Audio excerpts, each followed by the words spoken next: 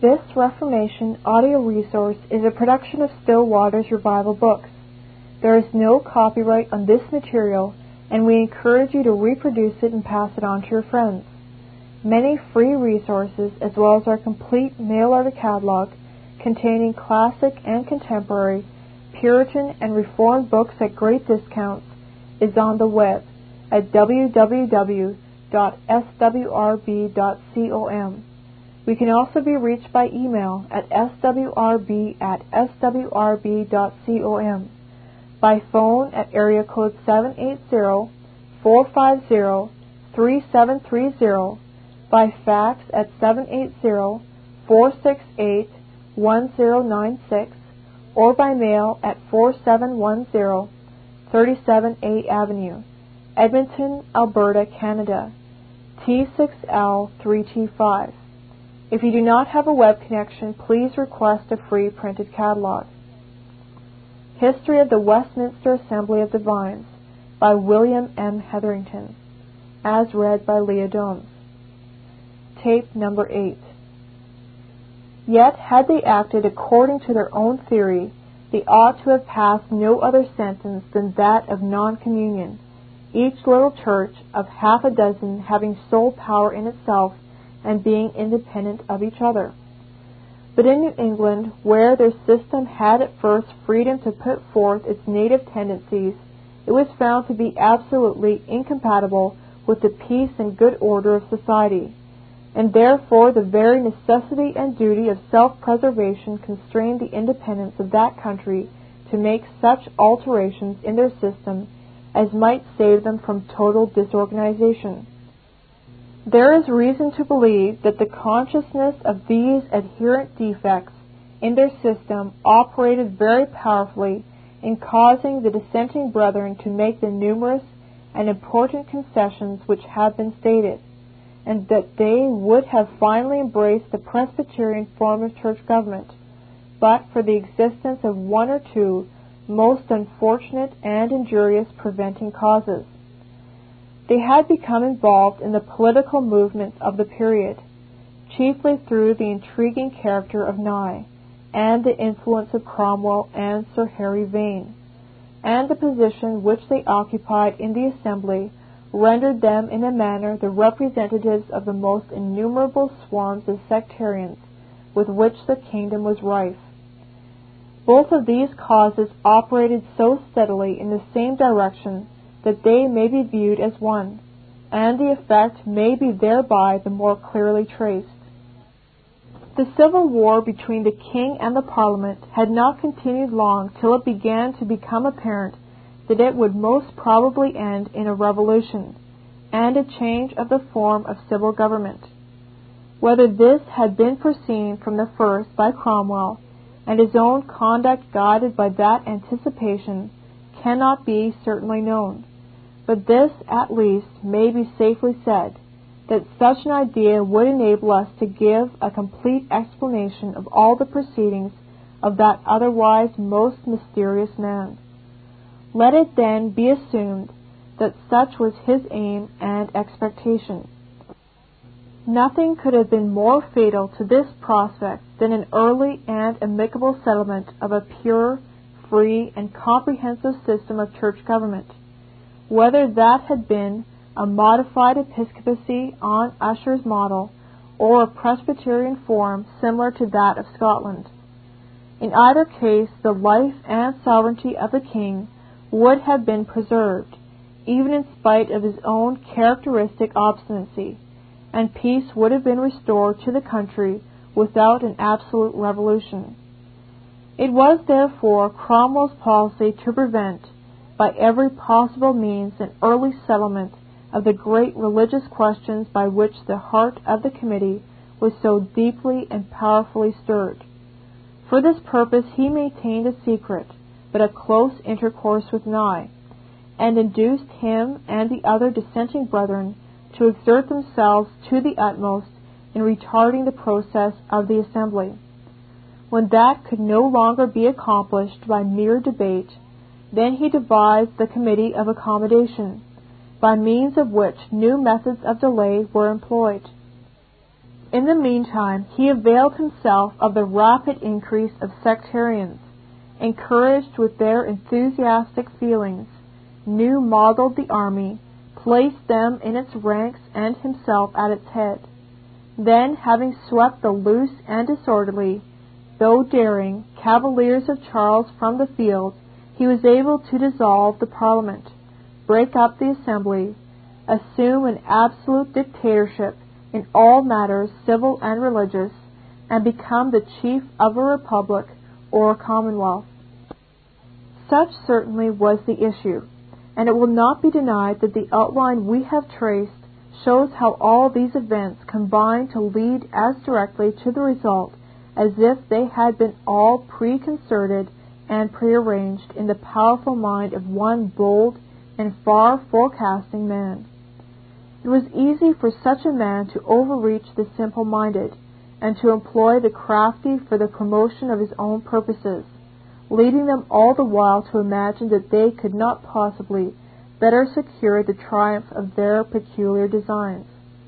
And it may be fairly supposed that Cromwell did deceive the independent divines, and make use of them for the accomplishment of an object which they had never contemplated, and from the very thought of which they would have instantaneously recoiled.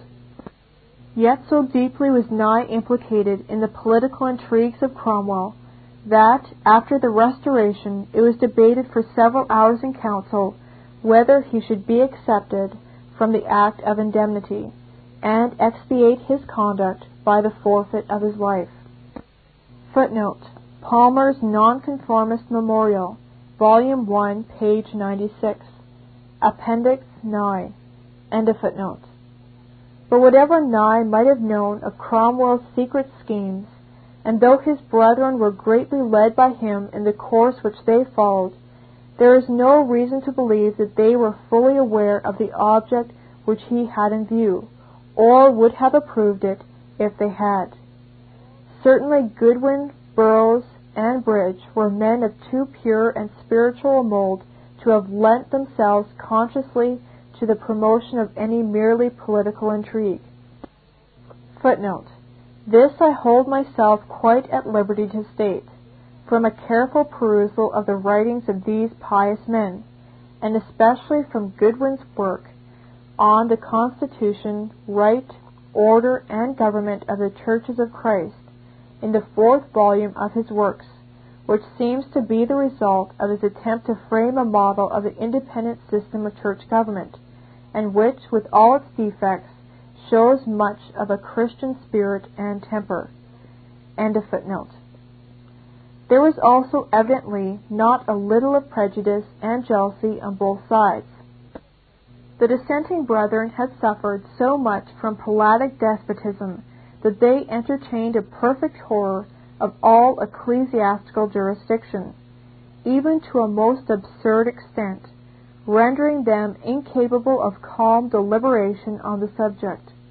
And, on the other hand, the Presbyterians were so shocked with the blasphemous tenets and enormous immoralities of many of the sectarians that they were excited to use the language of intolerance in their earnest desire to procure the suppression of those pernicious errors, and they were led also to regard with considerable distrust the requests of the Independents for toleration, in consequence of the position which they occupied as in some measure the representatives of the sectarians, whose wild and dangerous opinions and practices might, as they dreaded, be sanctioned under a general toleration.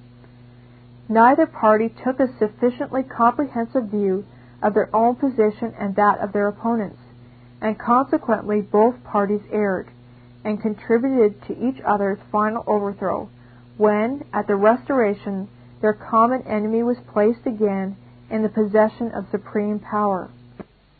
Their treatment of each other was mutually destructive, and we cannot exculpate either party from blame, though we think the Independents were the more culpable.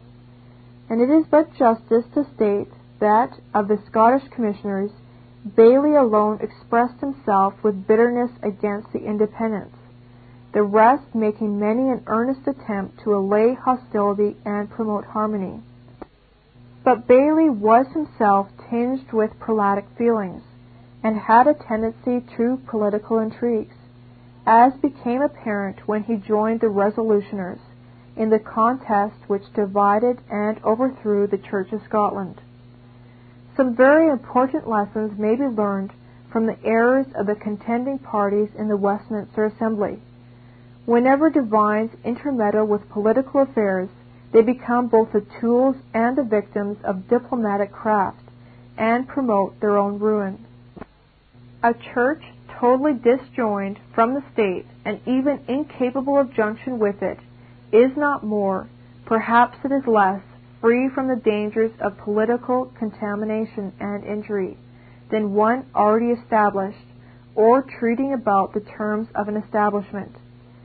Such was the fate of the Independents 200 years ago, equally with that of the Presbyterians, and the dissenters of both England and Scotland of the present day may admit that they have received nothing but injury from their political connections, while a church holding the establishment principle, but maintaining spiritual freedom, will have to encounter the hostility of all political parties.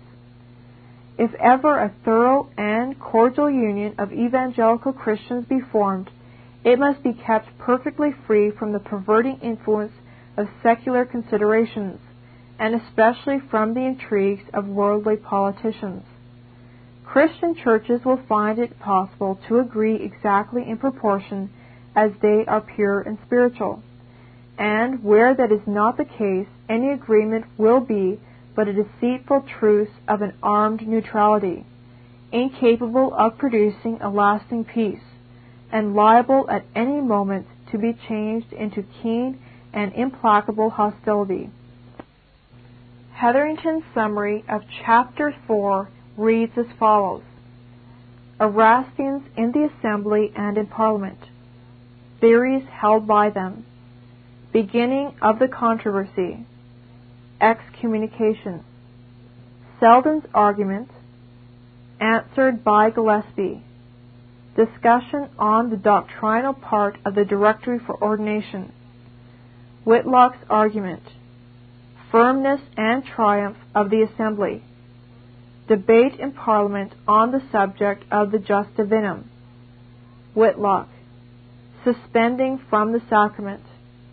Debate in Parliament. Selden and Whitlock. Remarks. Continued struggle with the Parliament. Ordinance on suspending from communion and Erastian element in it. Firm conduct of the Assembly and the city ministers. Ordinance for the election of ruling elders and the erection of presbyteries and Erastian element in it. Interposition of the Scottish Commissioners of Parliament. Haughty conduct of the English Parliament. Boldness of the Assembly. Questions respecting the Jus Divinum. Main proposition of the Assembly's answer destructive of the Erastian principle. General answer. Change in the temper of Parliament, and one point yielded to the Assembly. Bearing of political events on the Parliament's conduct. The King surrendered. Vindication of Scotland's conduct. First meeting of the Synod of London and of Lancashire. Last votes of Parliament on the subject of Presbyterian church government. Discussion concerning the Confession of Faith. Vindication of it from the charge of being tainted with Erastianism. Ratified with some exceptions. The literature of the Erastian controversy. Chapter 4. The Erastian controversy, 1645 to 1646. There were in the Westminster Assembly, as has been already stated, three parties: the Presbyterians, the Independents, and the Erastians. In the preceding chapter, our attention has been almost solely occupied with the Independent controversy, both because it actually occurred first in order of time, and because it seemed expedient to complete a general view of it before entering upon the consideration of Erastianism, although some discussions on that subject were intermingled with what more strictly related to the prior matter of debate. And in order to obtain a full view of the Erastian controversy, we must revert a little to its beginnings, some of which occurred at an early stage of the Assembly's deliberations, although the main struggle with the Erastians took place after that, with the independents had virtually terminated, so far at least as the Assembly was concerned.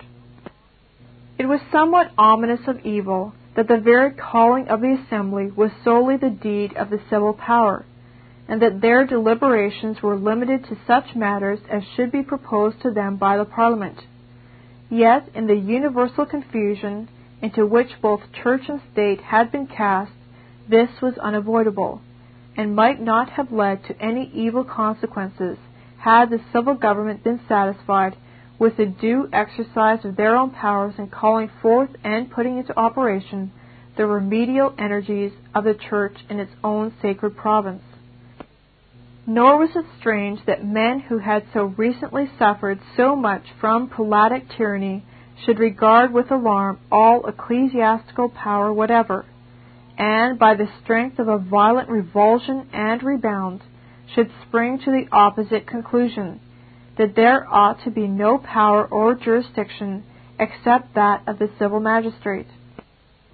Such appears to have been the predominant state of mind and feeling among the members of the Long Parliament in general, together with the peculiar opinions held by individuals, and caused by their diversities of studies or professional pursuits.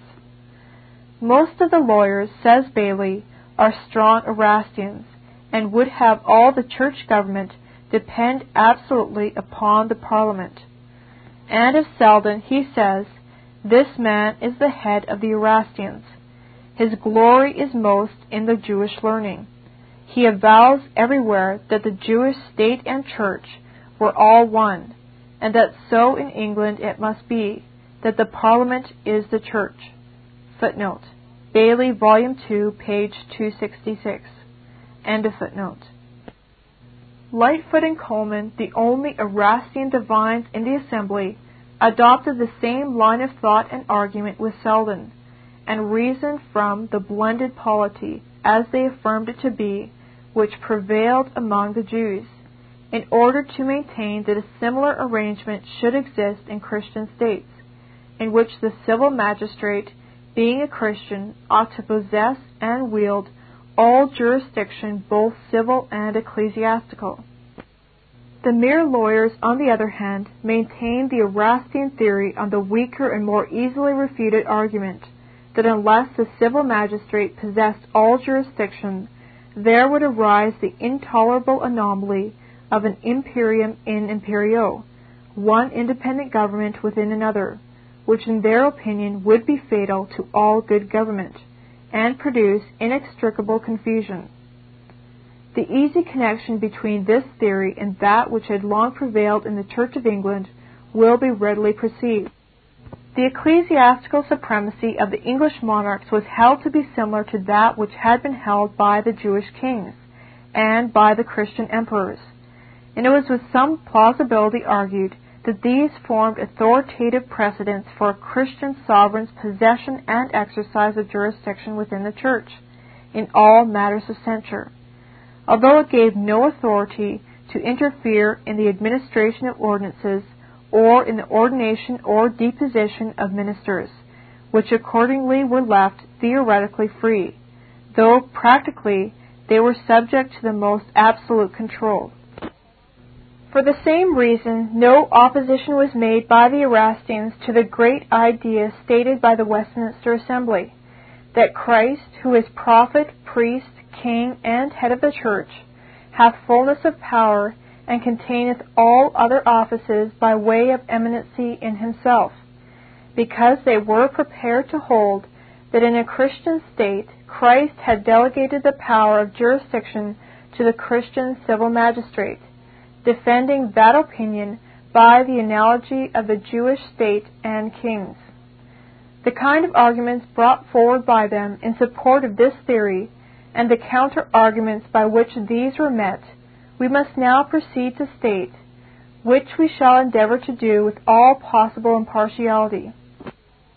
It will be evident to every intelligent reader that the ground taken by the learned and able Erastians of that period, while it was one of very considerable plausibility, led them to assail directly that element of church government which involves the exercise of discipline, or church censure.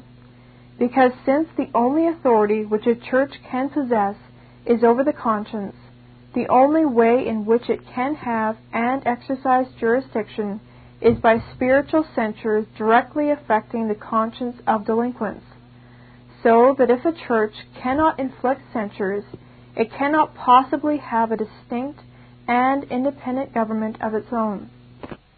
The Erastians of the Parliament were aware that it would be absurd for them to call themselves a church, in the strict sense of that term, and consequently that it would be absurd to pretend that they could themselves admit and ordain ministers, a matter which manifestly belongs to the function of church officers.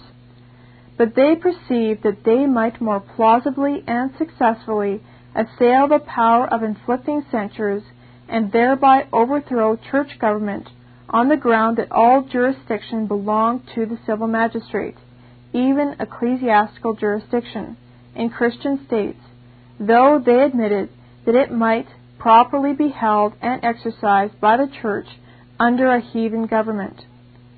The first intimation of the controversy occurred on the 8th of January, 1644, when the Second Committee gave in a report concerning the work of pastors to the following effect: Pastors and teachers have power to inquire and judge who are fit to be admitted to the sacraments, or kept from them, and also who are to be excommunicated or absolved from that censure. This proposition the Erastians could not permit to pass unchallenged, and therefore Selden interposed and desired that the business of excommunication might first be looked upon, for that very much may be said to prove that there is no excommunication at all, and for that, in this kingdom, ever since it was a kingdom, Christian excommunication hath ever been by a temporal power, as in the Pope's rule here. His own excommunication could not be brought in hither, but by permission of the secular power, otherwise it was death to him that brought it. And excepting the case of heresy and concubitus illicitius, the episcopacy never had power to excommunicate. Footnote: Lightfoot, page 106. End of footnote. This was sufficiently intelligible, but though the assembly perceived clearly the import of Selden's remarks, it was not judged expedient to enter upon the subject precipitately, and therefore it was remitted to the Second Committee to take the whole business of excommunication and censures into consideration. Although the assembly did not wish to provoke an early discussion with the Erastians, and especially were desirous to have as many points ratified as might be possible before a final struggle on the essential elements of disagreement, still it was not practicable to avoid coming into collision whenever the controverted topics occurred in the course of debate. Thus the question respecting excommunication again rose when the assembly were debating this proposition: Scripture holdeth forth that many particular congregations may be under one presbyterial government, for the Independents opposed that proposition on the ground that it would destroy the rights and powers of particular congregations in the important point of maintaining their own purity by excommunicating guilty members, since the Scripture rule, as they argued, is in the presence of the people, which cannot take place if a presbytery excommunicate, and must therefore be done by a single congregation. During the greater part of the discussion which followed on this point, the Erastians continued silent and allowed the Independents to bring forward every argument which they could devise, being quite willing that the Presbyterian system should be defeated, if possible, by the dissenting brethren, whose own plan they would themselves take care to nullify. But when the independents' arguments had been all heard and answered at great length, Selden interposed and brought forward his own view in the following manner, as given by Lightfoot, who concurred with him, and whose report may be depended on as stating the argument in its most favorable aspect. The passage of Scripture under discussion was 1 Corinthians 5:4.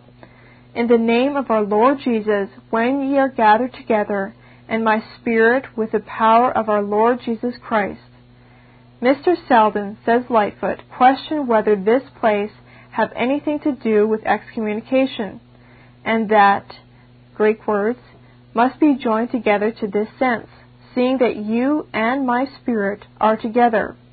Or it may bear this, when my spirit and you shall come together, or howsoever you have not been humbled as you ought, yet my spirit and you agreeing now at last. And so Nehemiah 4:8, Greek word, is meant, and is of the same sense with convenire, either in loco or animo. And he cited Faber, Statulenus, that takes the word from Greek word to mourn or grieve. Ergo, there being so many interpretations, it is not fit to build upon. This epistle is written to the church and to the saints, where the church signifieth the governing body of the church. 2. The Jews had two kinds of Sanhedrims, the great and the less, and, Numbers 35, the congregation must judge the heedless murderer, which the Jews generally understood of Hebrew word, and Leviticus 4:13. If the whole congregation have sinned, the Jews constantly understand this of the great Sanhedrim. And so might the presbytery here, though Greek words had been the phrase. About Jerusalem it was still called the church, not only under Judaism, but also under Christianity. 3. Ancient times, indeed, have called excommunication giving up to Satan, and our own kingdom hath called the excommunicated persons the devil's person. But for the first 300 years most, none, of the fathers take this place for excommunication. And he also showed that P. Molinos proves that it meaneth no such thing. He queried whether this were the incestuous, he that is mentioned to be excommunicated hereafter, who is called the evil person to be taken away, in the last verse, where many copies have Greek word and not Greek word. Footnote. Lightfoot, pages 153 and 154. End of footnote. This argument produced little effect upon the assembly, and after Mr. Vines had answered it, the discussion with the independents was resumed. Having failed on this point, Selden prepared to put forth all the strength of his rabbinical lore in the discussion concerning the meaning of Matthew 18:15-18, which was brought forward to prove ecclesiastical jurisdiction, and also the subordination of church courts, and successive appeals ending in excommunication. The independents had admitted that the passage did prove jurisdiction and church censure, but labored to limit the whole procedure within one congregation, so as to deny appeals to presbyteries. Selden again came forward, and again we shall give his argument as reported by Lightfoot. Mr. Selden confessed that he could not give any kind of jurisdiction in this chapter, and he told the story of a Jesuit, Xavier, that turns the place in Persic, this Principi Ecclesiae. Also that all the fathers in the first times did never apply this text to jurisdiction, before Rome Church grew high, namely, not in the first 4 centuries, unless it be in the forged book of Cyprian, De Abbassianibus Caeculi. Then he offered these things. 1. To consider the time, place, and way of writing of this. Matthew's Gospel was written, namely, about 8 years after Christ's ascension. So it is in an old copy of Greek used by Beza, and in Arabic. 2. It is conceived it was written in Hebrew, for the Hebrews, as the Syrian Hebrew word. Now, in the Hebrew text, it is Hebrew word in these two editions we have, and belike in Matthew's.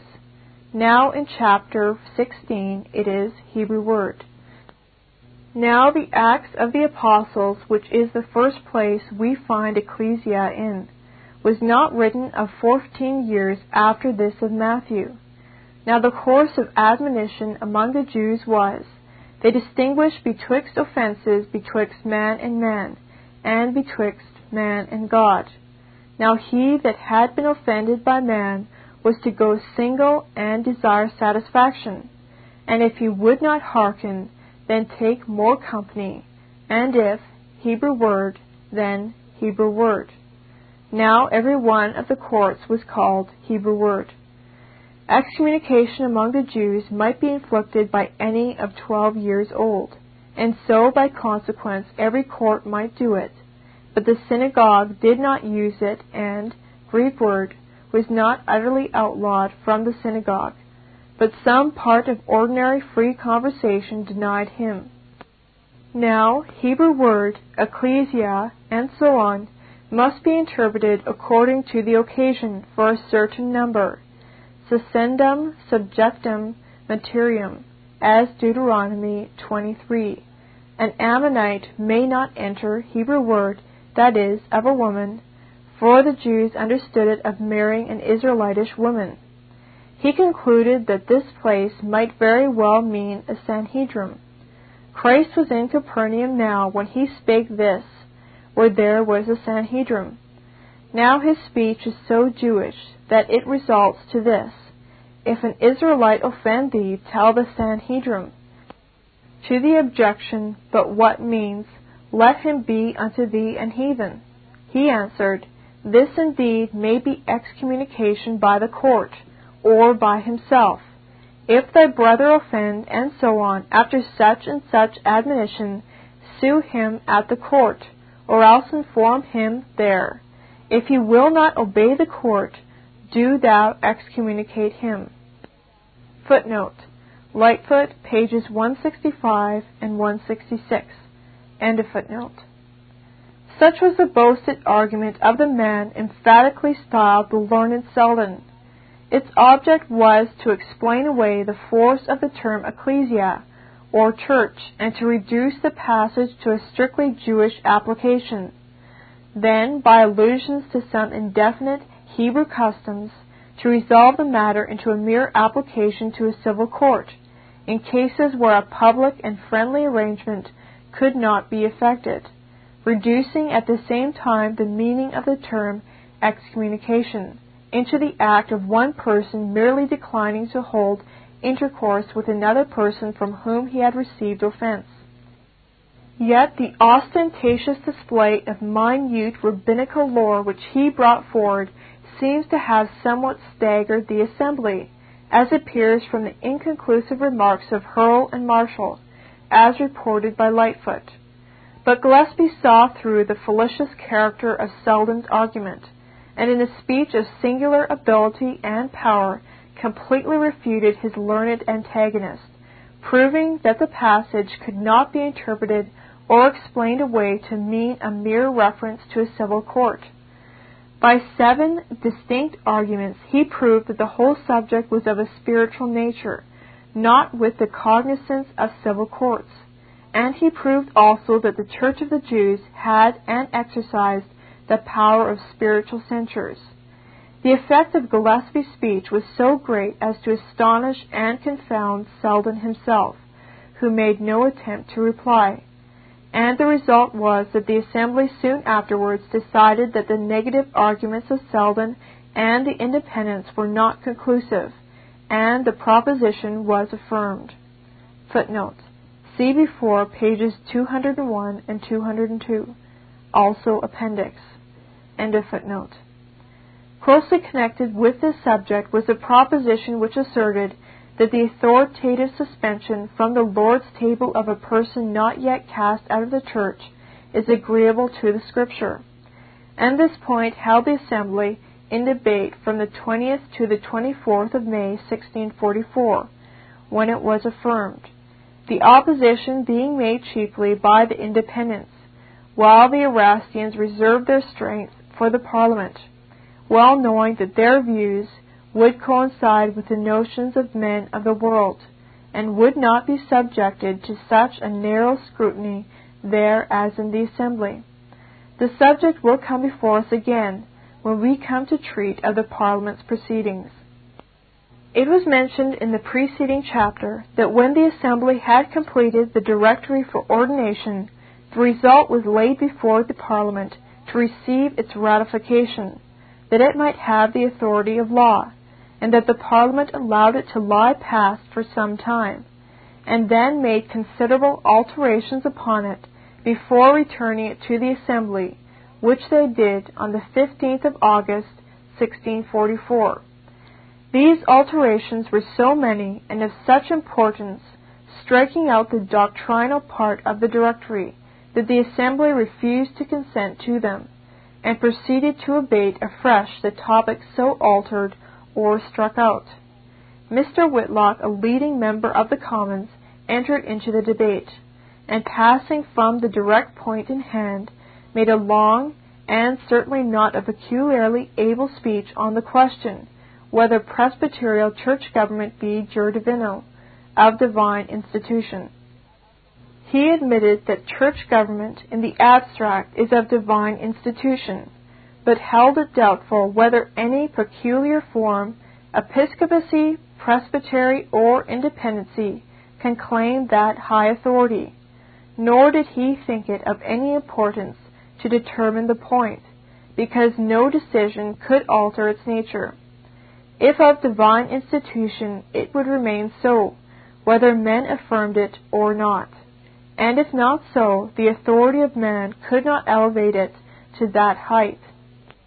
He advised the Assembly, therefore, to be content with stating to the Parliament that the government of the Church by presbyteries is most agreeable to the Word of God, and most fit to be settled in this kingdom. Footnote. Whitlock, page 95. End of footnote.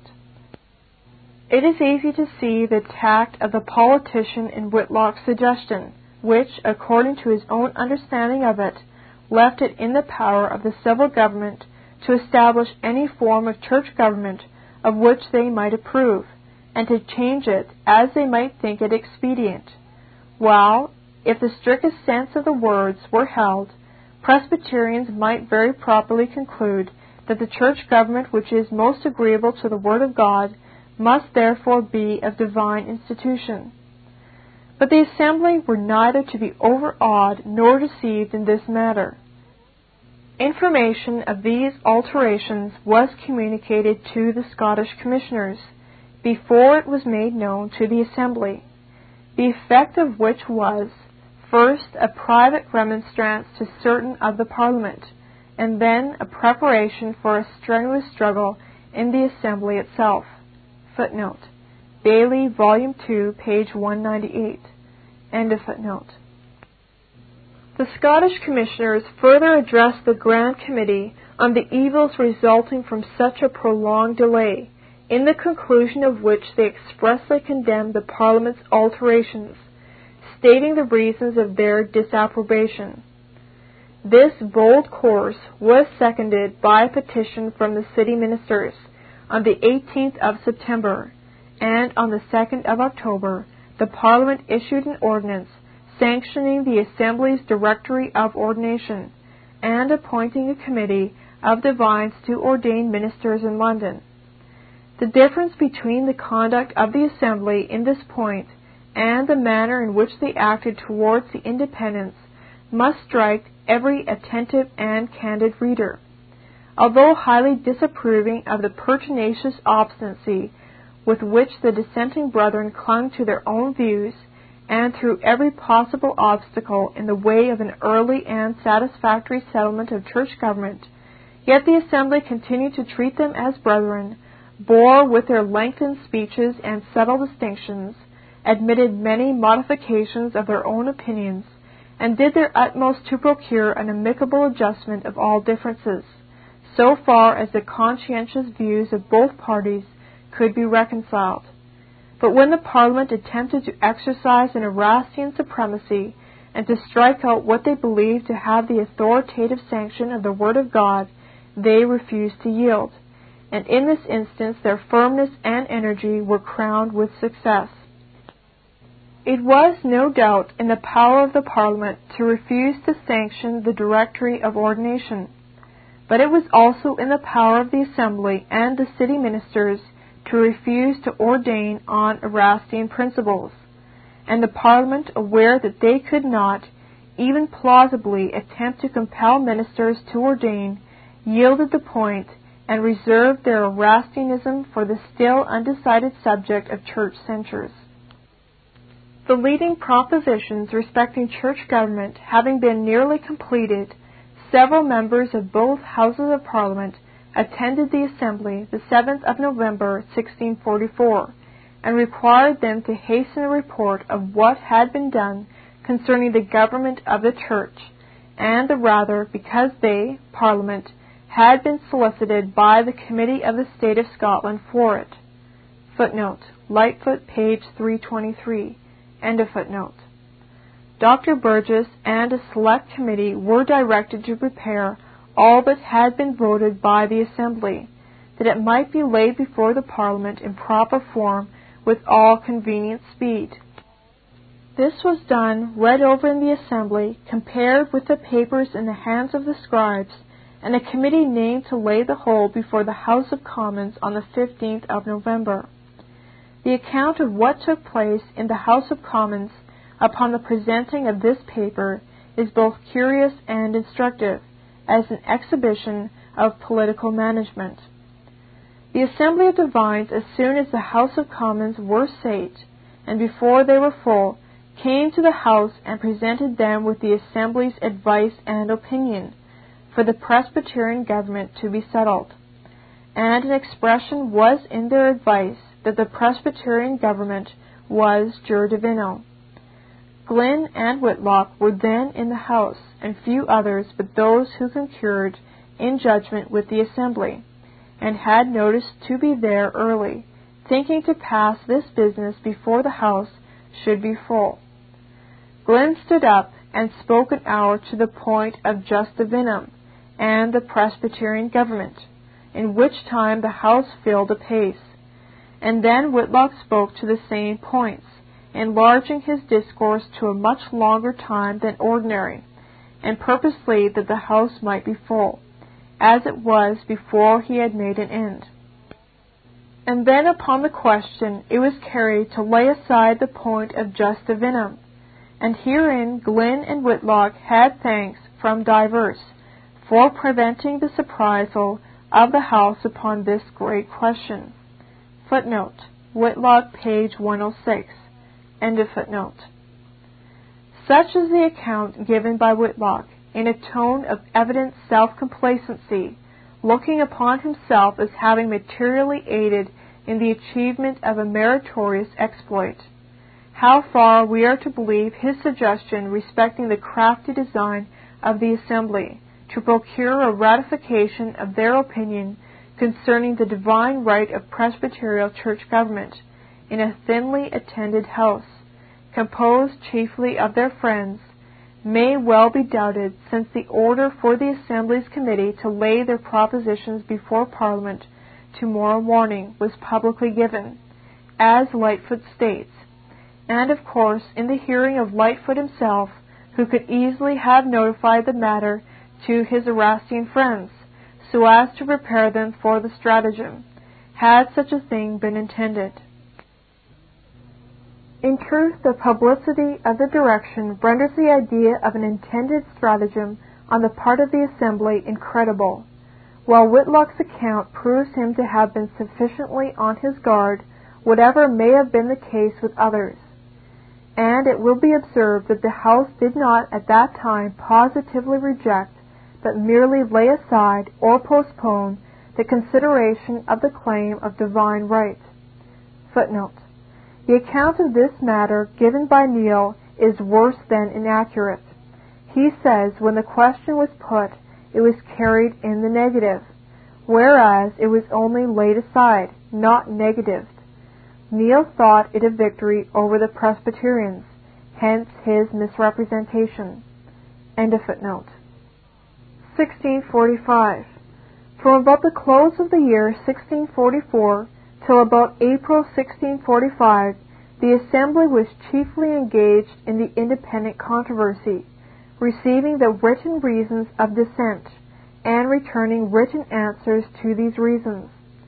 During that period, the debates of the Assembly were of little importance, and the Erastian controversy also remained in comparative abeyance. Indeed, the debates of the Assembly may be said to have almost terminated with the close of 1644, for their public deliberations after that time were chiefly occupied with the framing of the catechisms and the confession of faith. And although the very solemn and important nature of these subjects required mature study and great precision of language, which formed necessarily a work of considerable time, yet there existed so much harmony of doctrinal principles among them, that their discussions very seldom assumed the distinctive character of debate. The chief cause, probably, why the Erastian controversy was allowed to slumber during that period was that the parliamentary politicians were engaged in the Treaty of Uxbridge with the king, and were exceedingly anxious to conclude a peace with his Majesty, if possible, being apprehensive that the self-denying ordinance would be carried by the intrigues of Cromwell, and the sword be thereby wrested from their grasp. That ordinance, after a struggle of nearly 3 months, was at last ratified by both houses on the 3rd of April, 1645, and from that time the army was virtually independent of the Parliament, and ere long became its master, or rather, the tyrant of both Parliament and kingdom. Mention has been already made of the disinclination of the Parliament to agree to the Assembly's proposition respecting the power of ministers to keep back from the Lord's table persons not yet cut off from the Church. This power the Erastians were reluctant to sanction, and the Assembly was equally urgent that it should be fully sanctioned, both because they believed it to be necessary to prevent that sacred ordinance from being profaned, and because one point strongly urged by the Independents in defense of their separation was the want of sufficient reformation in congregations. The subject was laid before the Parliament on the 6th of March, 1645, by the Assembly, and on the 10th of the same month by the city ministers. Footnote: Whitlock, pages 130 and 131. End of footnote. On the 21st, the Parliament took the subject into consideration, and on the 25th, some votes were passed respecting it in some particular points. Again, on the 27th, the Assembly gave to the House their advice concerning not admitting scandalous and ignorant persons to the sacrament. Thus urged to what they had no mind to grant, the Parliament, on the 1st of April, emitted an order that the Assembly set down in particular what measure of understanding persons ought to have of the Trinity, and other points debated before they be admitted to the sacrament. Footnote: Whitlock, page 134. End of footnote. The object of this order was evidently to engage the Assembly in a discussion which might occupy their attention for a considerable time, and perhaps involve so much confusion and disagreement of opinion as should render a definite answer impracticable. But the desire of the Assembly was not to be so evaded, and they experienced less difficulty in answering the question of the Parliament than Erastian lawyers had expected. Some additional votes respecting church government were about the same time passed by the Parliament, the purport of which is thus stated by Bailey: They have passed a vote in the House of Commons for appeals from sessions to presbyteries, from these to synods, from these to national assemblies, and from these to the Parliament. We mind to be silent for some time on this, lest we mar the erection of the ecclesiastical courts, But when we find it seasonable, we mind to make much ado before it goes so. We are hopeful to make them declare that they mean no other thing, by their appeals from the National Assembly to a Parliament, than a complaint of an injurious proceeding, which we did never deny. Footnote: Bailey, Volume 2, page 267. End of footnote. Repeated debates took place in Parliament respecting the demands of the Assembly during the months of May, June, and July, though without arriving at any conclusion. On the 30th of July, Colman preached a sermon before the House of Commons of the most perfectly Erastian character, to which we shall have occasion hereafter more particularly to refer. On the second day after, namely on the 1st of August, the Assembly sent a deputation to the House, desiring that a speedy course might be taken about those who should be thought not fit to be admitted to the sacrament, namely the ignorant, scandalous, and profane, it being a thing that, if effected exactly to the rule, would much tend to the glory of God and the good of this whole kingdom. The Speaker answered that the House was in debate of the same business long before their coming, and that they would expedite it with as much conveniency as could be. Footnote: Whitlock, page 158. End of footnote. Not dismayed by this short answer, the Assembly on the 8th presented a petition in which they declared plainly by their claim jure divino of power to suspend from the sacrament all such as they should judge to be scandalous or ignorant. Footnote: Abitum, page 160. End of footnote. And on the 11th a petition of a similar nature was presented to the House of Lords.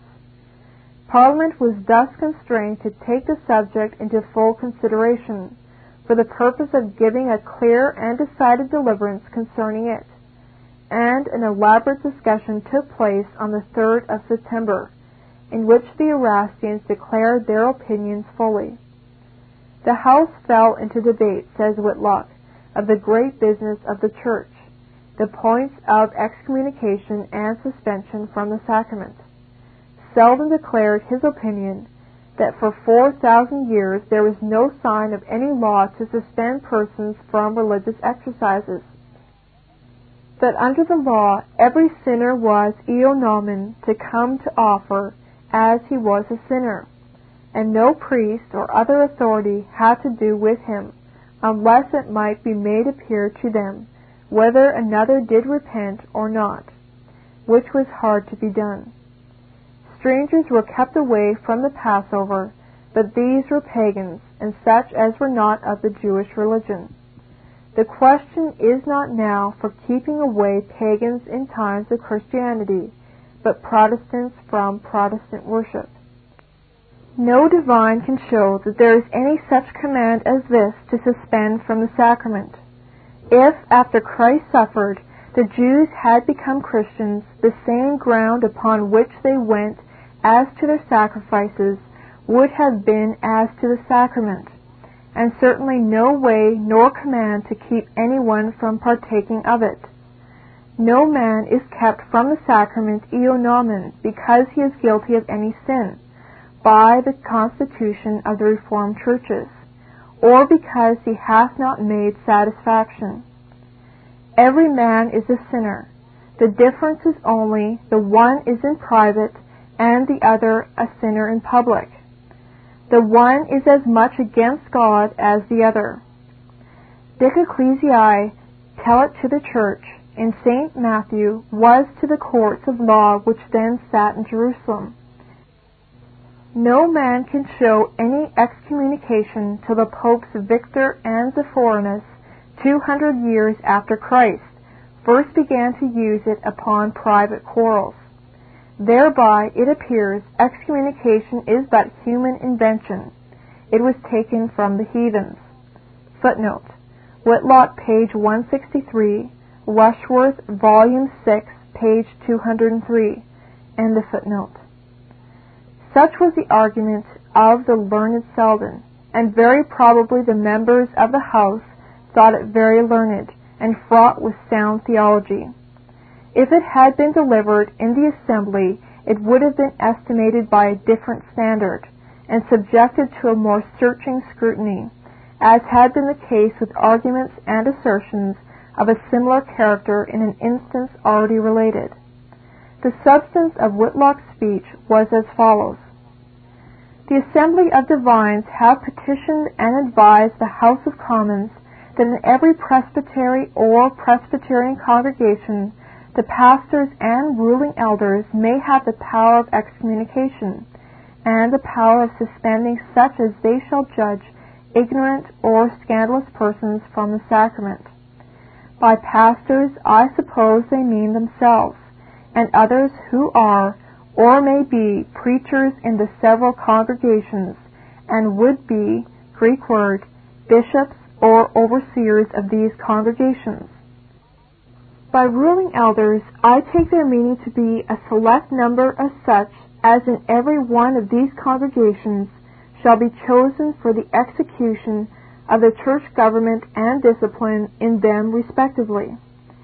They may properly enough be called pastors, from our Saviour's charge to his disciples, feed my sheep, so that a pastor is to feed those committed to his charge with spiritual food, as the shepherd feeds his flock with temporal. If so, how improper then will it be for those who are to feed the flock to desire the power to excommunicate any, to keep them from food, to suspend any from the sacrament, to drive them from feeding on the bread of life, to forbid any to eat of that whereof Christ, the great shepherd of our souls, hath said, Take, eat, to forbid those to drink whom they shall judge unworthy, when our Saviour himself said, Drink ye all of this. In the Old Testament, Ho, every one that thirsteth, and so on, said the prophet, yet now his successors would be authorized to say to some persons, You do not thirst, though they themselves say they do, and to deny them milk and water, bread and wine, when they desire it. Surely it is not proper for pastors, for feeders of flocks, to deny food to any other flock who shall desire it. But some have said that it is a part of a good shepherd, if he see one of his sheep go astray into a ground where the grass will bring the rot, to chase him out of that pasture. And they apply it to spiritual pastors suspending those from the sacrament whom they fear by the unworthy receiving of it may eat and drink their own damnation. This may be a charitable simile, but will hardly be found a full answer.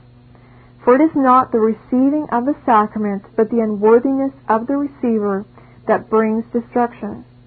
And whether he be unworthy or not, it is not in the judgment of pastor or of any other, but of the party only who is the sinner. For none can know his heart but himself, and a commission will scarce be produced for any other to be judged thereof. The person refused may say to the pastor in this case, Who made thee judge? Besides, the authority desired is not only of suspension, but of excommunication, which is a total driving or thundering away of the party from all spiritual food whatsoever.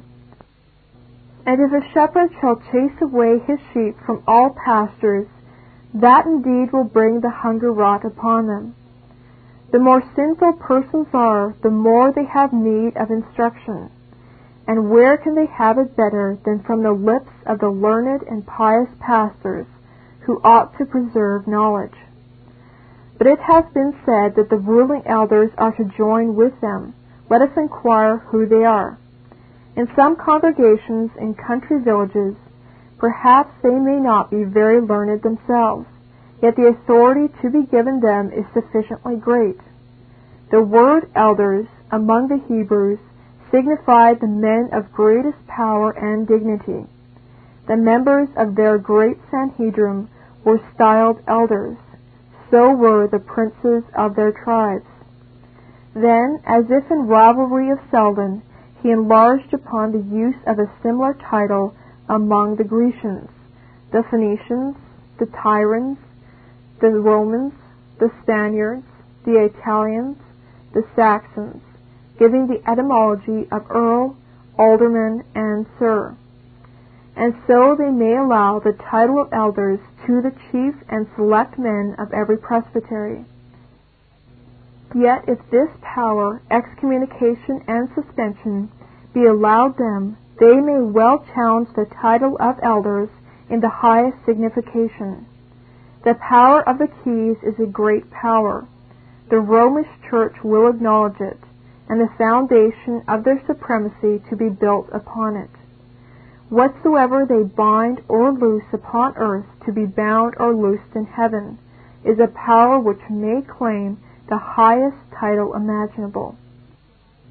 Although I can never presume that the reverend and pious learned gentlemen who aim at this power can have the least supposition of any such effect by it, yet if any petitioner should sue you to be made judges or justices, I believe you would judge their petition the less modest, and them the less fit for such offices. But to this I make no application, and I hope none shall make any use of it. Power is thought fit to be given to suspend from the sacrament two sorts of persons, the ignorant and the scandalous. I am sure that I am a very ignorant person. We are all more ignorant than we ought to be of the truth of Christ, even amongst the pastors and elders in some places. The most learned may in other places be adjudged ignorant. The more ignorant people are, the more some will blame their pastors, who ought to instruct them, and, by private conference, inform them and rectify their understandings, and that is a good part of spiritual food. And to keep an ignorant person from the ordinances is no way to improve his knowledge. Scandalous persons are likewise to be suspended, and that is to be referred to the judgment of the pastor and ruling elders. Where a commission for them to execute this judicature is extant, will be hard to show. Both pastors and elders and people are scandalous in the general sense. We are all of us gross sinners, and our best performances are but scandalous as to the true and sincere profession of the gospel of Christ. Those who are scandalous sinners ought to be admonished to forsake their evil ways and to amend their lives. And where can they receive this admonition and hope for more conviction of their consciences than by hearing good sermons, and being admitted to be partakers of the holy ordinances? But to excommunicate them deprives them wholly of the best means for their cure. The best excommunication is for pastors, elders, and people to excommunicate sin out of their own hearts and conversations, to suspend themselves from all works of iniquity. This is a power which, put in execution through the assistance of the Spirit of God, will prevent all disputes about excommunication and suspension from the sacrament. A man may be a good physician, though he never cut off a member from any of his patients. A body may be very sound, though no member of it was ever cut off. And surely a church may be a good church, though no member of it hath ever been cut off. I have heard here many complaints of the jurisdiction formerly exercised by the prelates, who were but a few. There will be, by the passing of this now desired, a great multiplication of spiritual men in government. Where the temporal sword, the magistracy, is significant for punishment of offenses, there will be little need for this new discipline, nor will it be so easily granted. After a long debate, adds Whitlock in the narrative part of his work, the House referred this matter to a further consideration by the Grand Committee, to whom it was formerly referred. Footnote: Whitlock, pages 163 and 164. Rushworth, Volume 6, pages 203 to 205. End of footnote. From the circumstance of the preceding speech being given at full length by both Whitlock and Rushworth, it is evident that it must have been regarded by the Erastians of the Parliament as exhibiting the ablest statement and advocacy of their opinions. One thing indeed it proves very clearly, namely that when civilians attempt to reason upon theological questions, they are in great peril of forfeiting their reputation either for candor and intelligence or for clearness of thought and power of reasoning. It will be observed that Whitlock deals very much in vague generalities about the character and duties of pastors and elders, and the effect of suspending from the sacrament and excommunicating, and that he insinuates the danger of allowing such powers to be exercised by the church courts, but carefully avoids making any specific applications. This method of stating his opinions left him at full liberty to use all the artifices of sophistry which he could command, and accordingly his whole speech is a tissue of sophistical plausibilities. As, for example, the duty of a pastor is to feed his flock, therefore he can have no right to refuse food to any. But he should have proved that the only duty of a pastor is to feed. Otherwise his argument cannot prove that it may not be also a duty to refuse for proper reasons. Again, the unworthiness of the receiver alone brings destruction, but none can judge of this but the sinner himself. Therefore the pastor ought not to have power to refuse. True, the unworthiness of the receiver brings destruction, but it is not true that none can be a judge of this but the sinner, for his conduct may be so glaringly sinful, and he may be so recklessly impenitent, that every one may be able to judge him by his fruits, and may be constrained to shun him as incorrigibly wicked and impious. Once more, all are ignorant and scandalous in the widest sense of these terms, but the best way to remedy this is to give them an opportunity of hearing good sermons and to admit them to the holy ordinances. Certainly it may be a good way for instructing the ignorant to bring such persons where they will hear good and sound instruction, and the Westminster divines never dreamt of preventing any from hearing sermons. But admission to ordinances, that is, to the Lord's table, is a totally different matter, and instead of tending to instruct, might more probably tend to harden an impenitent sinner, and might lead him to regard himself as needing no further amendment. But it cannot be necessary to detect all the fallacies of this much boasted speech, that every sound and right-minded reader will do for himself. It has been inserted, however, for the purpose of giving a favorable specimen of the kind of arguments employed by the parliamentary Erastians of that period, which are essentially the same as those used by many Erastians in the present day, with perhaps this exception, that few modern Erastians can reason even so well or have skill enough to enter so deeply into the subject. The language of Bailey in a letter written at this juncture shows the strong anxiety entertained by the Assembly regarding this important subject, and gives also another proof of the temperate spirit and calm prudence of the Scottish Commissioners. After mentioning the difficulty which the Assembly felt in enumerating all kinds of scandalous offences, on which account they required to have power to exclude all scandalous as well as some, he adds, the general they would not grant, as including an arbitrary and unlimited power. Our advice, that of the Scottish Commissioners, was that they, the Assembly, would go on to set up their presbyteries and synods with so much power as they could get, and after they were once settled, then they might strive to obtain their full due power. But the assembly was of another mind, and after divers fair papers, at last they framed a most zealous, clear, and peremptory one, wherein they held out plainly the Church's divine right to keep from the sacrament all who are scandalous, and if they cannot obtain the free exercise of that power which Christ hath given them, they will lay down their charges, and rather choose all afflictions than to sin by profaning the holy table. Footnote: Bailey, Volume 3, page 307. End of footnote.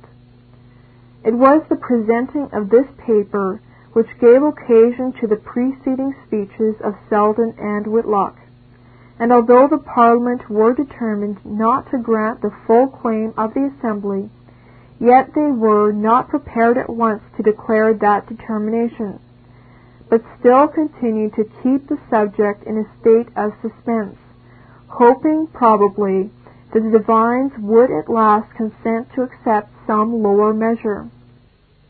While Parliament treated the Assembly with a considerable degree of guarded respect, they showed their temper more plainly to the city divines, a petition from whom, for establishing presbytery as the discipline of Jesus Christ, they voted to be scandalous. Footnote: Whitlock, page 159. End of footnote. It might have puzzled those sage senators to have defined their own language, and showed in what respect such a petition was scandalous. But it was easy for them to apply harsh and ungracious epithets to a request which they were determined to refuse. It has been already mentioned that the Parliament had required the Assembly to state what measure of understanding persons ought to have of the Trinity and other points debated before they be admitted to the sacrament, and also that they required an enumeration of such scandalous offences as deserved the censure of suspension from ordinances.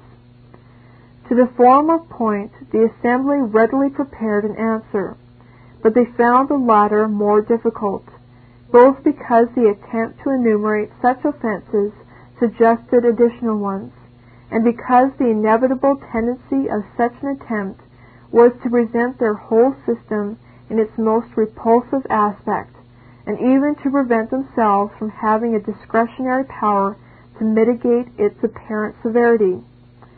At length, however, on the 14th of October, the Assembly presented their advice on these points to the Parliament, at the same time clearly declaring their earnest desire that the general principle should be affirmed, and the details left to be regulated according to the peculiarities of each specific case. Footnote: Bailey, Volume 2, page 325. End of footnote. So the Parliament resolved to turn this paper of advice into an ordinance of both houses, and on the 15th voted as a preliminary step that the presbytery should not suspend from the sacrament for any other offences than those particularly mentioned in the ordinance, which, as Whitlock, displeased some who were earnest to give an arbitrary power to the presbytery. Footnote: Whitlock, page 162. End of footnote. Strange that this legislator could not perceive that Parliament was retaining a much more arbitrary power in its own possession, a power which is absolute despotism, claiming to rule alike over person, property, and conscience. On the 20th of October, 1645, this important document passed both houses under the designation of an Ordinance of the Lords and Commons assembled in Parliament, about suspension from the Lord's Supper. Footnote: Rushworth, Volume 6, pages 210 to 212. See Appendix. End of footnote. The statement of the amount of religious knowledge which ought to be possessed by every person before being admitted to the Lord's table is very clear and explicit, and the enumeration of scandalous offences is also very full. But in one clause towards the close of the ordinance, the Erastian principle is very strongly stated. If any person suspended from the Lord's Supper shall find himself grieved with the proceedings before the eldership of any congregation, he shall have liberty to appeal to the classical eldership, or presbytery, and from them to the provincial assembly, or synod, from thence to the national, and from thence to the parliament. And it is further ordained that the members of both houses that now are members of the Assembly of Divines, or any 7 of them, be a standing committee of both houses of Parliament, to consider of causes of suspension from the Lord's Supper not contained in this ordinance, unto which committee any eldership shall present such causes, to the end that the Parliament, if need require, may hear and determine the same. The undisguised Erastianism of this ordinance was exceedingly displeasing to the assembly, and rendered them unwilling to put it into operation at all, even so far as it went, lest they should seem to consent to a principle which they so decidedly condemned. This, says Bailey, has been the only impediment why the presbyteries and synods have not been erected, for the ministers refused to accept of presbyteries without this tower. Both parties, indeed, were equally resolute, the Parliament not to grant, and the Assembly not to be satisfied without the recognition of what they regarded as of divine right, a full liberty to keep from the holy table all scandalous persons. And although the divines were perfectly able to refute the sophistry of the Erastian lawyers in argument, they could not change their hearts, nor make them willing to submit to the purifying, though humbling precepts of the gospel. Consequently, these unhappy men continued tenaciously to retain a power which they could not hold and exercise, but to the injury of religion and to the ruin of themselves and of the kingdom. Not only was the assembly dissatisfied with the conduct of Parliament in thus attempting to retain an Erastian power in ecclesiastical affairs, but also the Presbyterians, both ministers and people throughout the kingdom, and particularly those of the city of London itself, were both grieved and displeased with conduct so grasping and unwise. A petition was addressed to Parliament from the Common Council of London, praying that church government might be speedily settled and observed, and that greater power might be given to the ministers and elders than was established by the Parliament, according to the warrant of the Word of God. The House answered that they had already taken much pains in debating of church government, and they conceived the City and Common Council were informed falsely of the proceedings of the House, else they would not have precipitated the judgment of the Parliament. However, they take it as a good intention of the petitioners promoting this business. A similar petition from the city ministers received a still more uncourteous answer. 2 of the members were sent to tell them that they need not attend any longer for an answer to their petition, but to go home and look to the charges of their several congregations. Footnote, Whitlock, page 187. End of footnote.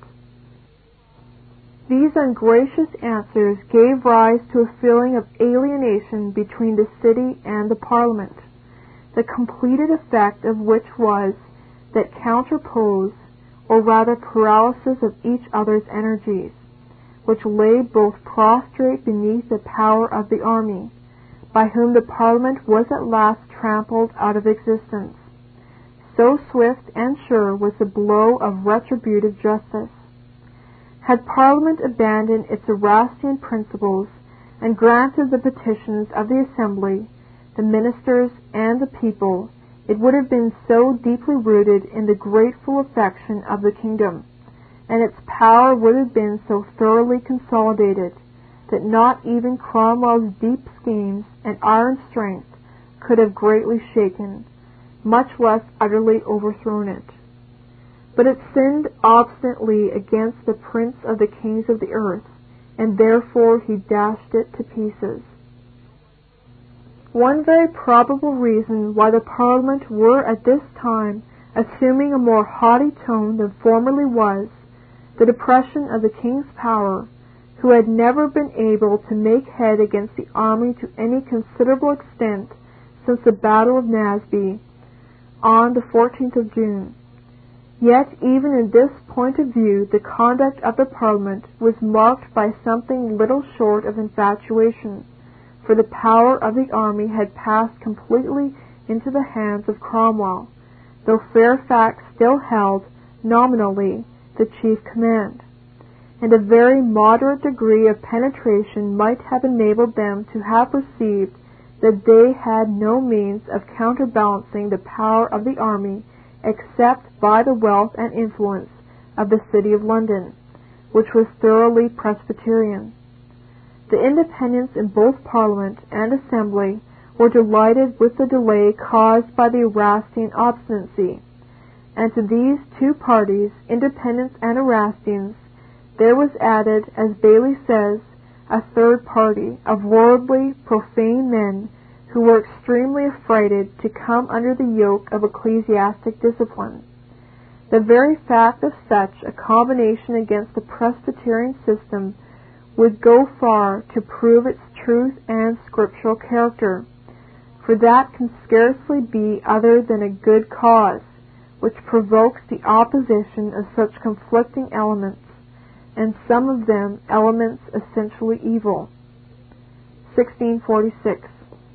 Though hitherto disappointed, the Assembly and the City continued to exert themselves by plying the Parliament with petition upon petition, and to one of these, signed by the whole magistracy of London, addressed to both Houses, 15th January 1646, the Parliament felt it necessary to return a courteous and complimentary answer, thanking them for their care and zeal for God's worship, and assuring them of their readiness to promote so good a work. Footnote: Whitlock, page 194. End of footnote. Adverting to this petition, Bailey says, no doubt, if they be constant, they will obtain all their desires. For all know that the Parliament here cannot subsist without London, so that whatsoever they desire in earnest and constantly, it must be granted. On the 20th of February, it was resolved by the Lords and Commons in Parliament assembled that there be forthwith a choice made of elders throughout the kingdom of England, according to such directions as have already passed both houses, bearing date the 19th of August, 1645. But on the 14th of March, a more complete ordinance passed both houses, containing full regulations respecting the choice of elders and of everything necessary for the organization of the Presbyterian form of church government. Even in this ordinance the same Erastian element appeared. By one clause it was enacted that in every province persons shall be chosen by the Houses of Parliament that shall be commissioners to judge of scandalous offences, not enumerated in any ordinance of Parliament, to them presented. And upon the decision of these commissioners it was to depend whether the eldership might suspend persons accused of such offences from the sacrament. Footnote: Rushworth, Volume 6, pages 224 to 228. See Appendix. End of footnote. Before this ordinance had passed the Lords, and as soon as its tenor was known from the deliberations of the Commons, both the Assembly and the City ministers prepared to give the most decided opposition to this Erastian clause. I wish, says Bailey, writing to one of the City ministers, by all means that unhappy court of commissioners in every shire may be exploded. If it must be so, let the new cases of scandal come to the Parliament by the letters of the eldership, or any other way, but not by a standing court of commissioners.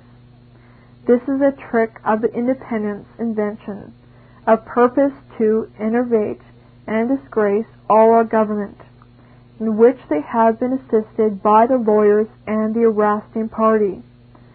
This troubles us all exceedingly, the whole assembly and ministry over the kingdom.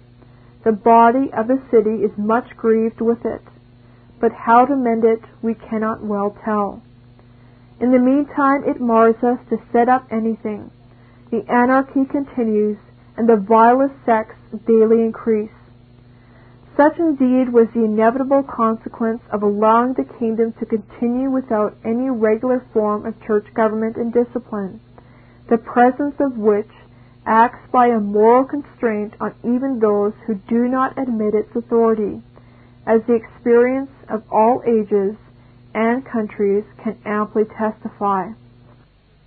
Fully aware of the extreme importance of obtaining a right adjustment of this essential point, the Presbyterians of both Scotland and England made every possible exertion to secure it, and there seemed to be one favorable opportunity, by availing themselves of which it might yet be accomplished. The unhappy king, beaten from the field by successive and ruinous defeats, had retired to Oxford, where he found himself almost driven to distraction by the wretched cables of his selfish and unprincipled adherents. In these circumstances he proposed a new negotiation for peace, and many letters were exchanged between him and the Parliament on this subject. But the Parliament were now not only secure of triumph, but also under the influence of Cromwell and his friends, who had no wish for a peace. And for these reasons they rose in their demands to such a degree that all prospects of peace were greatly obscured. The Scottish Parliamentary Commissioners, on the other hand, were desirous of peace on such terms as should not annihilate the regal dignity, and therefore they endeavoured so far to modify the demands of the English Parliament that they might be such as the King could honourably grant. But the English Parliament felt that they had no longer any urgent need of assistance from a Scottish army, and therefore were not inclined to listen to the more reasonable proposals of the Scottish Commissioners. Still, they could not at once dishonourably violate their solemn league and covenant with Scotland, and therefore they continued to receive with due respect the communications of the Scottish Parliament through its commissioners. This Reformation audio track is a production of Stillwater's Revival Books. You are welcome to make copies and give them to those in need. SWRB makes thousands of classic Reformation resources available, free and for sale, in audio, video, and printed formats. It is likely that the sermon or book that you just listened to is also available on cassette or video, or as a printed book or booklet. Our many free resources, as well as our complete mail-order catalog, containing thousands of classic and contemporary Puritan and Reformed books, tapes, and videos at great discounts, is on the web at www.swrb.com. We can also be reached by email at swrb@swrb.com, by phone at 780-450-3730, by fax at 780-468-1096, or by mail at 4710-37A Avenue, Edmonton, that's Edmonton, Alberta, abbreviated capital A, capital B, Canada, T6L3T5. You may also request a free printed catalog.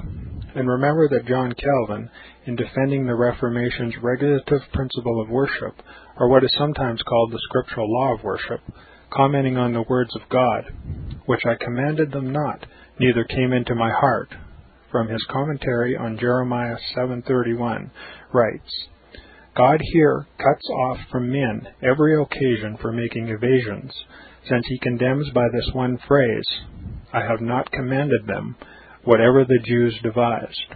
There is then no other argument needed to condemn superstitions than that they are not commanded by God. For when men allow themselves to worship God according to their own fancies, and attend not to his commands, they pervert true religion. And if this principle was adopted by the papists, all those fictitious modes of worship in which they absurdly exercise themselves would fall to the ground. It is indeed a horrible thing for the papists to seek to discharge their duties towards God by performing their own superstitions. There is an immense number of them, as it is well known, and as it manifestly appears. Were they to admit this principle, that we cannot rightly worship God except by obeying his word, they would be delivered from their deep abyss of error. The prophet's words, then, are very important, when he says that God had commanded no such thing, and that it never came to his mind, as though he had said that men assume too much wisdom when they devise what he never required, nay, what he never knew.